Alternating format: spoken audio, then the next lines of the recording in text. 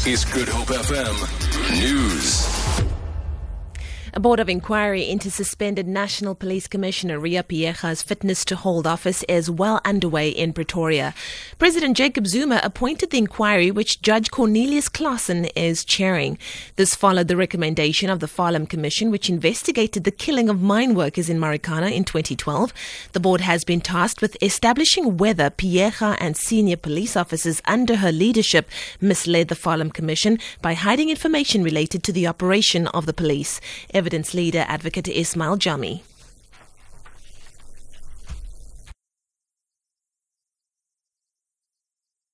The assertion that it is impermissible for the evidence leaders to call witnesses who were at all relevant times available to testify at the Farlam Commission but were not called.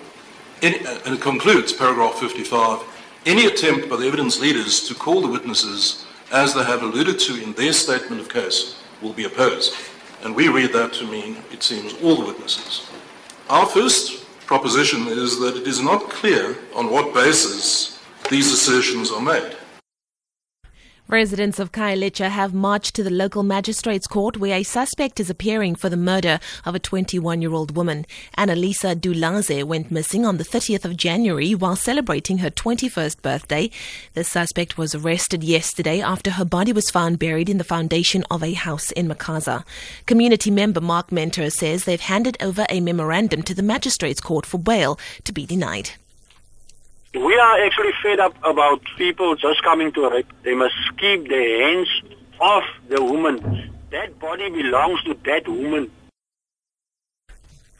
The Institute for Justice and Reconciliation says a Facebook post by a Cape Town resident, Matthew Tennyson, should not be viewed in isolation. Tennyson used the K word when referring to the South African government.